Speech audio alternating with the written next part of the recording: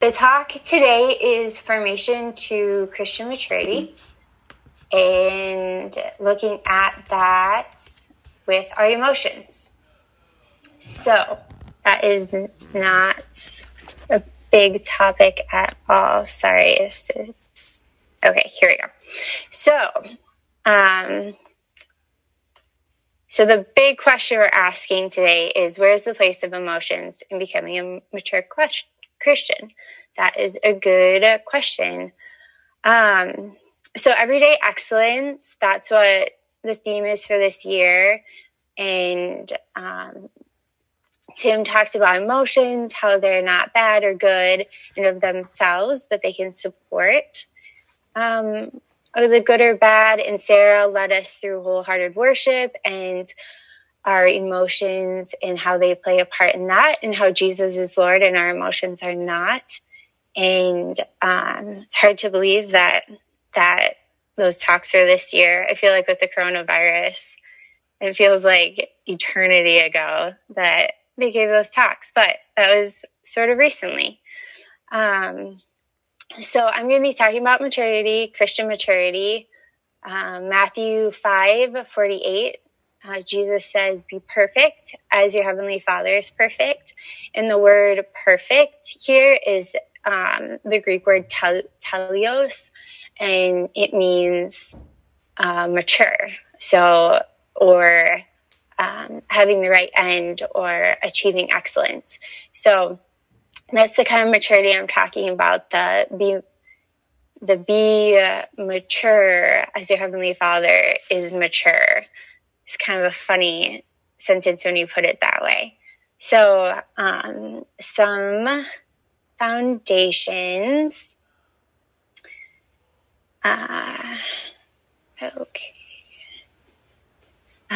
Formation to Christian maturity. Maturity is the beginning. It's not the end. Maturity is excellence. It's being complete. It's having what you need for the journey. It's this teleos. And maturity allows for a relationship with God and others. Emotional maturity is a step towards Christian maturity.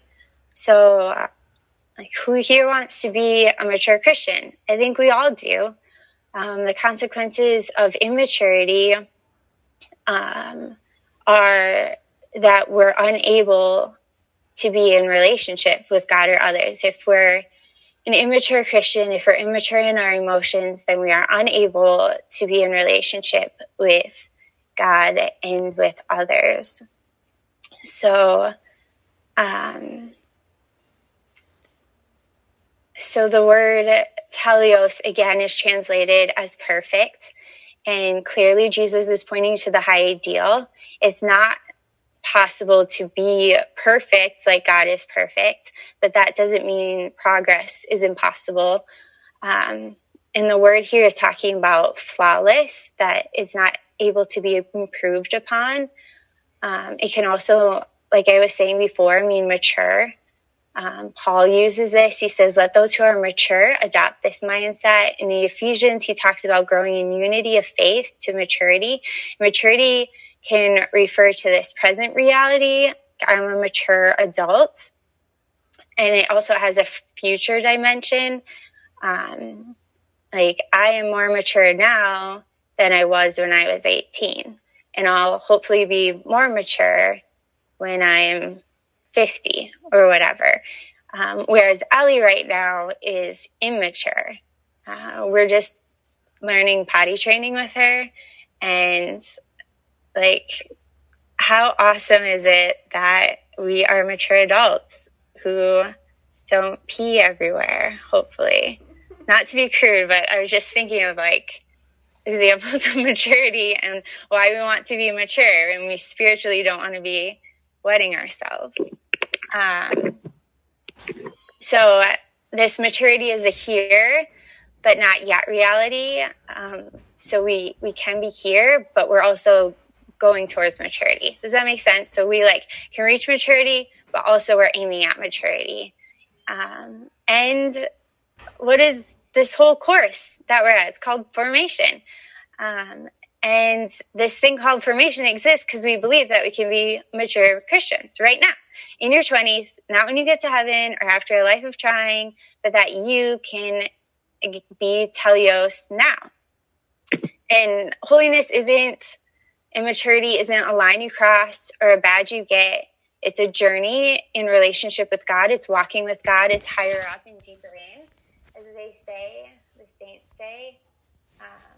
And this isn't to say that I'm saying you'll get to a point where you won't make any mistakes or that you won't sin or where you'll stop growing. But what I'm saying is you can get to a point of completeness where your aim is right, where you're mature, where you're starting from a place of maturity. And this is the start of our journey in relationship with God and with others. And it's about relationship. Maturity is about relationship. It's not about rules. So be perfect as your heavenly Father is perfect is a high ideal, and it can be intimidating maybe. But it requires the transformation power of God. This isn't something we can just wish and work really hard and check all the boxes and get it. We become mature when we allow ourselves to be transformed by God, and we become like God by following him. Okay, so maturity, Christian maturity.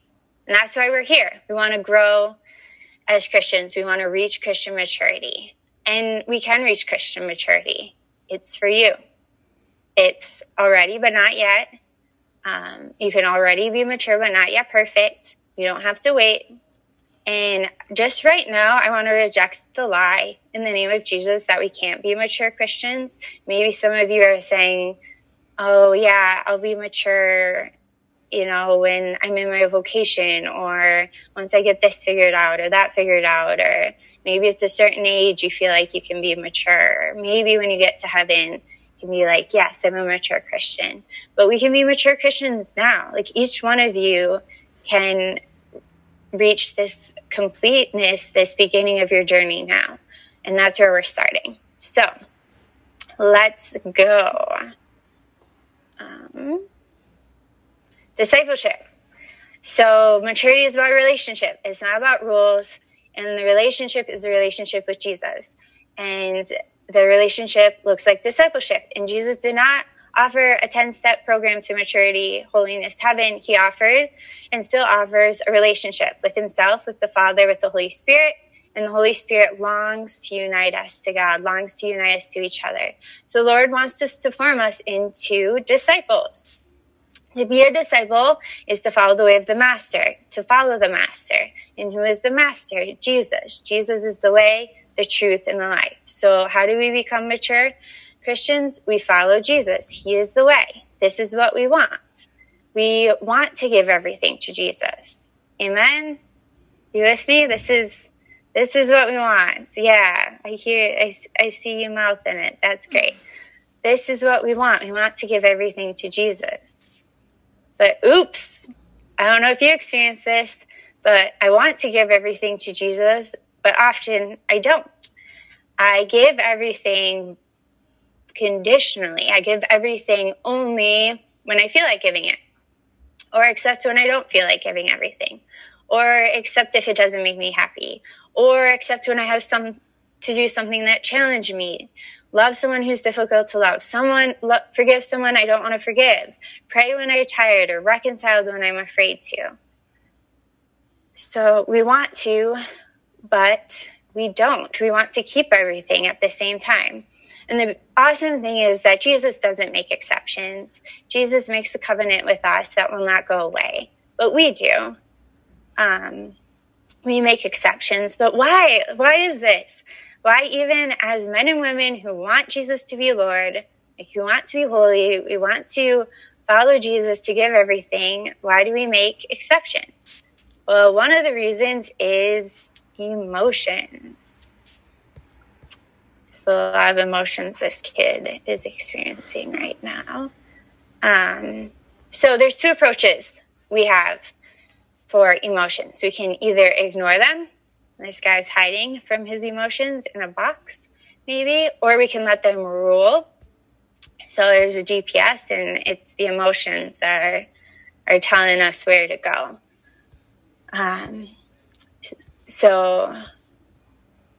But again, when we go all in for relationship with Jesus, that's where our excellence comes.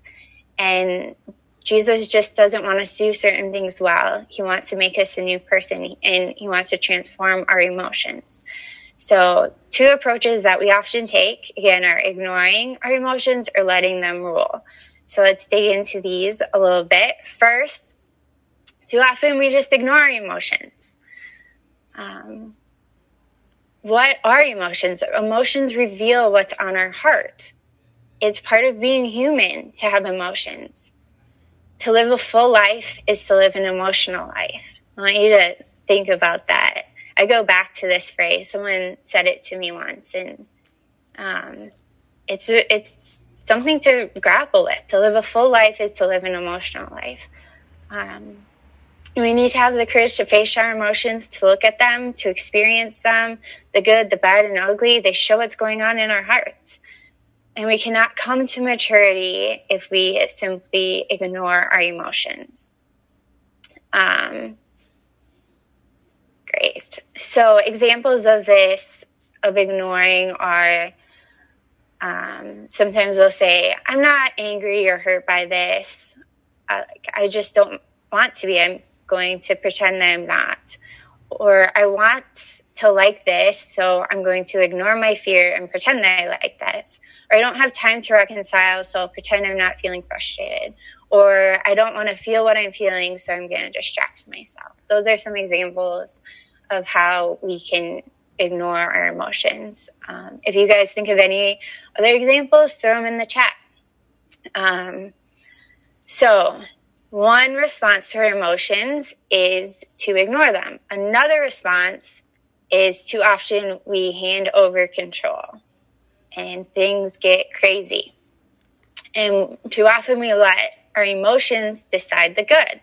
And that's not their job. Their job, again, as I said before, is to reveal what's on our heart. Their job isn't to decide what's good. Our reason is to discover the good. Our will is to choose the good. And our emotions show us what we think of the good. They reveal our hearts to us. And when we look to our emotions to decide the good, they do a bad job. And we cannot come to maturity by simply following our emotions. So examples of this are, I don't feel like praying, so I won't. Or I'm frustrated, so I'm just going to yell. Or this person hurt me, so I'm going to ignore them. If you need more examples, you can just come over and hang out with my 2-year-old, because she does not ignore her emotions at all. She lets them rule, and they are strong. And the fun thing about having a 2-year-old is sometimes she'll respond to something, and then I realize I'm responding the same way. Like in prayer or something, she'll be like, I don't want this. And I'll be in prayer and be like, God, I don't want this. Like, I have some maturing to do in my emotions. So the underlying lie in both of these approaches is that life is all about you. The lie says, we can't trust God to look out for us. We need to look out for ourselves. The lie is, I can be like God. I can create my own reality. And the lie is that my emotions are the most important thing, that how I feel is more important than anything else. Or the lie is that what I want is more important than anything else. Or the lie is I can ignore reality. Or the lie is I can ignore my emotions and make my own reality. Or my emotions are what I want them to be. Instead of revealing our hearts to us, we can manipulate our emotions to show others what we want them to see, because it's about me. But we need to reject the lie. It's not all about me. I am, you are part of a reality beyond myself, yourself. This reality is not something that I can control, but something that I receive from God, that you receive from God. Our life, our reality is a gift from God. The truth is that it's all about God. And the beautiful, amazing, crazy thing about being a Christian is that we believe that it is all about God, but that God is a God who says, what I care about is you. So it's a paradigm shift that it's not all about me, but I believe in a God who cares about me. And we love God first because God first loved. And that even applies to ourselves. We can love ourselves because God has first loved. It's not about me. It's not about you. And maturity is saying that it's not about me. It's about God. It's about a reality beyond myself. So how do we become mature? Let's take a look at some emotions. These aren't perfect definitions of them. This list of emotions is kind of a common list that psychologists say are kind of like the root of a lot of emotions. So there's anger, which is often you owe me something, a feeling of you owe me something. Fear, this will harm me. Sadness is loss. Surprise is when something's outside our expectations. Anticipation, what will happen, either good or bad. Trust is a difficult emotion to kind of describe, but one way is like I can move forward, I'm safe. Joy, peaceful happiness, love, passion. So these are some common emotions we experience. So how do we mature in these? How do we become Christians who are mature in our emotions? I want to say there's 4 steps. 1, name it. 2, seek the truth. 3, choose the good. And 4, address your heart. So name the emotion. Look in the face. Ask, what am I experiencing? Is it anger? Is it frustration? Is it fear? Is it joy? Is it trust? Is it love? Sometimes it's really hard to actually name the emotion because maybe we think we're feeling angry. But actually the root is that we're actually fearful and we're fearful of losing something. And so we're expressing that in anger. So it's important to name the emotion. Like, am I really angry or am I fearful? Am I trusting? Am I joyful? Am I frustrated? What emotion am I experiencing? 2, seek what is true. Ask, is this grounded in reality? So if you're experiencing fear, is this something to be afraid of? There are definitely things to be afraid of. Like if you are hiking and there's a bear in front of you and you're experiencing fear, that's really good. You should be experiencing fear. That's very helpful. I've been thinking about this lately, like I'm afraid of the coronavirus, and that's not a bad thing. That's not an immature thing. I think it causes a great action in me of washing my hands and being careful. But seek the truth, because sometimes we have fears that aren't grounded in reality. And we have emotions that aren't grounded in reality. So what is the truth about prayer? Prayer is we should pray. Prayer is good, even if I don't feel like it. So if I don't feel like it, my emotion isn't grounded in what is true. Or other examples, like if I'm feeling hurt, ask, did this person try and ignore me? What's the reality of the situation? What's the truth? Is this something to be joyful about? Like, if it's something good, then it's great. If I'm joyful about someone getting hurt, then that's a disordered emotion that's not fitting with reality. Is this something to be excited for? So seek what is true. Choose what is good. Ask, what is the good in this situation? So what am I feeling? What is reality? And then what's the good?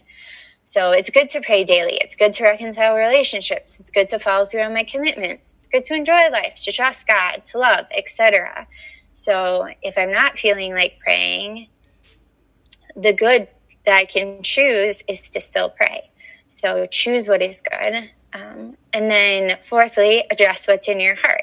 And you can either do this in the moment, but I think for a while it will be looking back on the situation.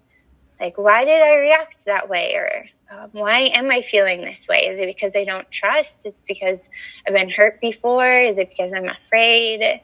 Because I don't think whatever is worth it? Because I don't want to be uncomfortable? Because I'm at peace? Because I trust? And engaging the emotion and addressing it and not ignoring it, or just waiting for it to pass. So addressing what's in your heart. And this all takes time. Maturity is not something that happens overnight. Our desires, our wills, our thoughts, they need to change slowly and be transformed. So let's be eager, but give ourselves space and time, and give each other space and time. Some emotions are instinctual and some are learned. And some have to be relearned in the light of Christ, in the light of conversion, in the light of who he says about us, and not maybe lies other people have said about us. Relationship demands something for us. It's a lot easier to check a box to say I'm doing all the right things. To be mature, it requires more work to say I'm going to follow Jesus. I'm going to be a disciple. I'm going to take the time to grow.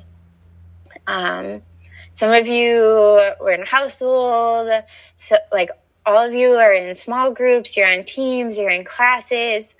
Maybe you experienced that you can do all the right things, but maybe, and I hope your experience is that like real growth in your life didn't come from checking off boxes, but it came from the difficult conversations, the showing up, the real conversations, the vulnerable conversations, the healthy conflicts, the relationships. Most of you are displaced now. You're living at home, you're living in different situations. And I think we can see even more clearly that it's not about making the grade, because the grade's been taken away. No one really knows what it looks like to win at being quarantined. You know, is it being afraid? Is it not being afraid? Is it being cautious? Is it being present with your family? Is it spending more time on online classes? Is it spending less time on online classes? Is it avoiding media? Is it engaging media? The things that we usually use to measure our success have, in a large part, been taken away from us. And we realize more than ever that it has to be about relationship with God. It has to be about relationship with others, and not just checking the boxes, not just trying to make the grade. But I think sometimes it's easier to relate to making the grade than to relate to being in a relationship with God, in a relationship with others. And I don't know if you guys, we're going to get kicked off soon, but I don't know if you remember the story of the rich young man or the rich young ruler. He said, Jesus, what must I do? And he's like, I did all the things. I checked all the boxes. And Jesus says, come follow me. And he couldn't. And he went away sad, because the Lord is not about us getting us to do certain things. Formation in Christian maturity isn't about just doing the right things or saying the right things or being this certain kind of person that looks like a mature person, but it's about becoming a new person. It's about transformation, so that the life of Christ becomes what shapes our decisions, our character, and our emotions. And Jesus offers a stark choice. He says, hang on to your life and lose it, or lose your life and find true life in him. And maturity in our emotions, and this formation to Christian maturity, requires us to switch the focus from being on us to being on God. And that feels like we're losing life sometimes. So we'll see you on the flip side. So click the link in your email again. I have less than a minute left. It's like a funny, really long minute, I feel like sometimes. Yeah, I thought it was going to end, and we're still here. But, all right, I will. You can end it, and then I'll end the meeting, and then everyone just jump back on. All right. Okay. See you later.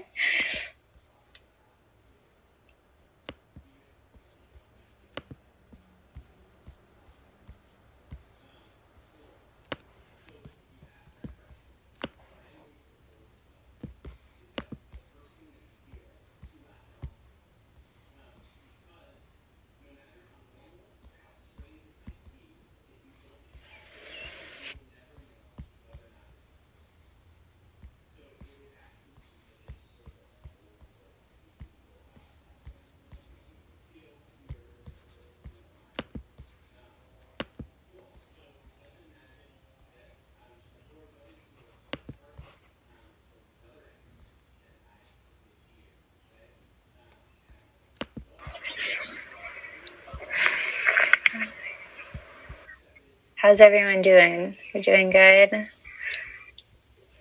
You're with me? Okay. Launching. Okay, here we go. All right, here we go. We get the speed version. Let's go. Discipleship. 2 approaches.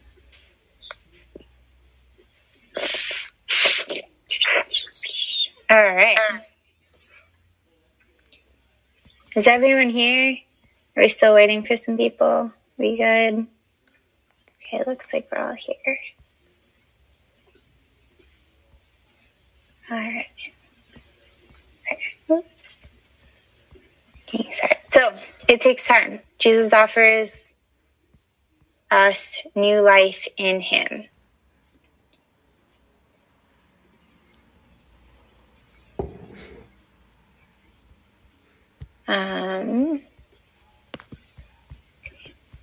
This like little weird thing. Can you guys see that? Okay, so it takes time. But what are some action steps? So transformation power of God, but there are habits we can get into and next steps we can take. And this isn't about like, this is what Anna thinks about emotions and Christian maturity. This is about you taking the next step in your relationship with the Lord, in your relationship with each other, in your growth towards maturity. So these are just some examples of things that you can do. Maybe you have your own things as you're listening. Like, this is the next step for me. This is how I can grow. Some things that I thought of is know the good. Philippians 4:8 says, whatever is true, whatever is honorable, whatever is right, whatever is pure, whatever is lovely, whatever is admirable, if anything is excellent or praiseworthy, think of these things. So I'll read the scriptures, study, get to know like what is the good, what is the good that is Jesus, that is the way. Strengthen your will. Choose what is meaningful over what is expedient. Too often we just choose what's easy, what's comfortable, without thinking about, well, what's going to be meaningful to me, to others over time.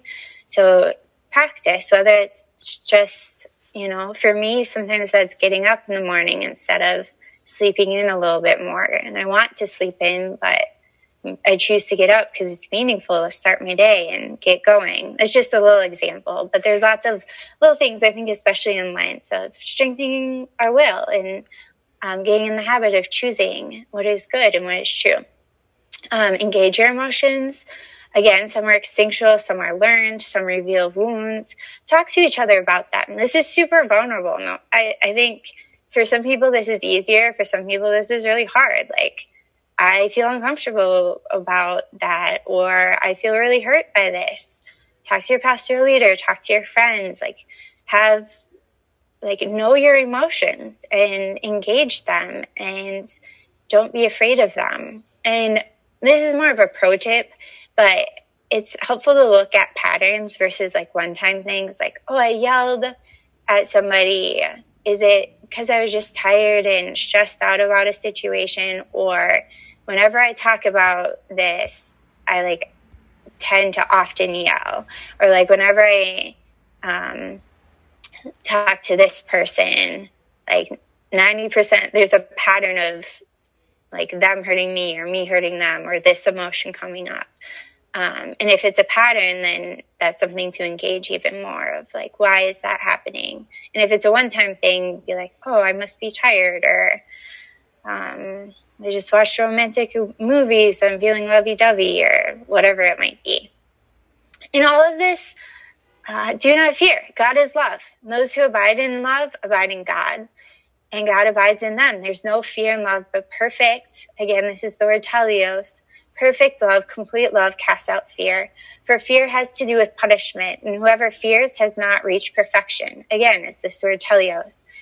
It has not reached perfection in love. We love because he first loved us. Those who say I love God and hate their brothers and sisters are liars. And those who do not love a brother or sister whom they have seen cannot love God who they have not seen.